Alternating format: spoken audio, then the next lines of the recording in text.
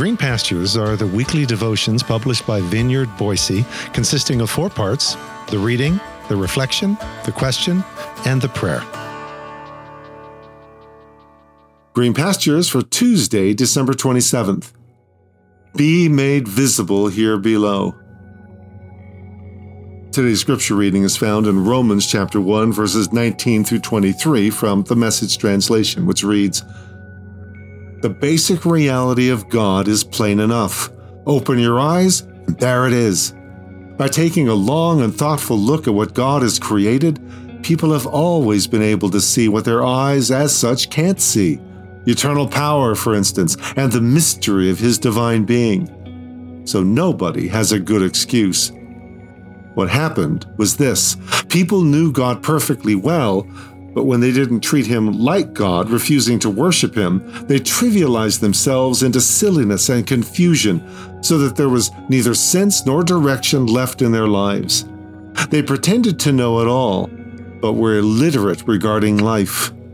They traded the glory of God who holds the whole world in His hands for cheap figurines you can buy at any roadside stand." This is God's Word. And a single hawk bursts into flight, and in the east the whole horizon is in flames. I feel thunder in the sky. I see the sky about to rain, and I hear the prairies calling out your name. I can feel the earth tremble beneath the rumbling of the buffalo hooves, and there's fury in a pheasant's wings, and it tells me the Lord is in His temple. And there is still a faith that can make the mountains move, and a love that can make the heavens ring. And I've seen love make heaven ring. Where the sacred rivers meet beneath the shadow of the keeper of the plains, I feel thunder in the sky. I see the sky about to rain, and I hear the prairies calling out your name. Paul's lines from Romans and Rich Mullins' lyrics above, they converge as effective commentary on the first petition of the Lord's Prayer, "Hallowed be thy name." As I heard this prayer recited every Sunday while growing up in the Presbyterian Church, all I heard was Halloween every time this first petition rolled around. So I always thought of candy. All right, not very helpful. In this prayer, we address God as our Father in heaven, which radically juxtaposes intimacy and transcendence. From the biblical standpoint, heaven is both up and other and unseen. We address a Father who is invisible, who dwells in another unseen realm. Hence the first petition. To hallow is to make holy, which is to set apart so something may be seen as unique and other. If God is unseen, then this is a prayer for that which is unseen to be seen, for the invisible God to be made visible.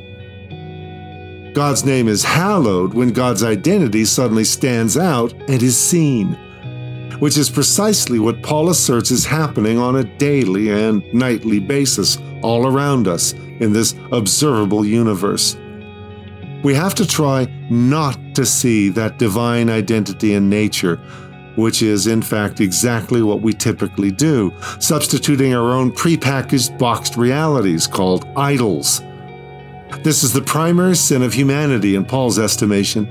The prepackaged, boxed realities of our idols dehumanizes us even as they obscure the divine all around us. Idols make us small. They are most definitely not bigger on the inside.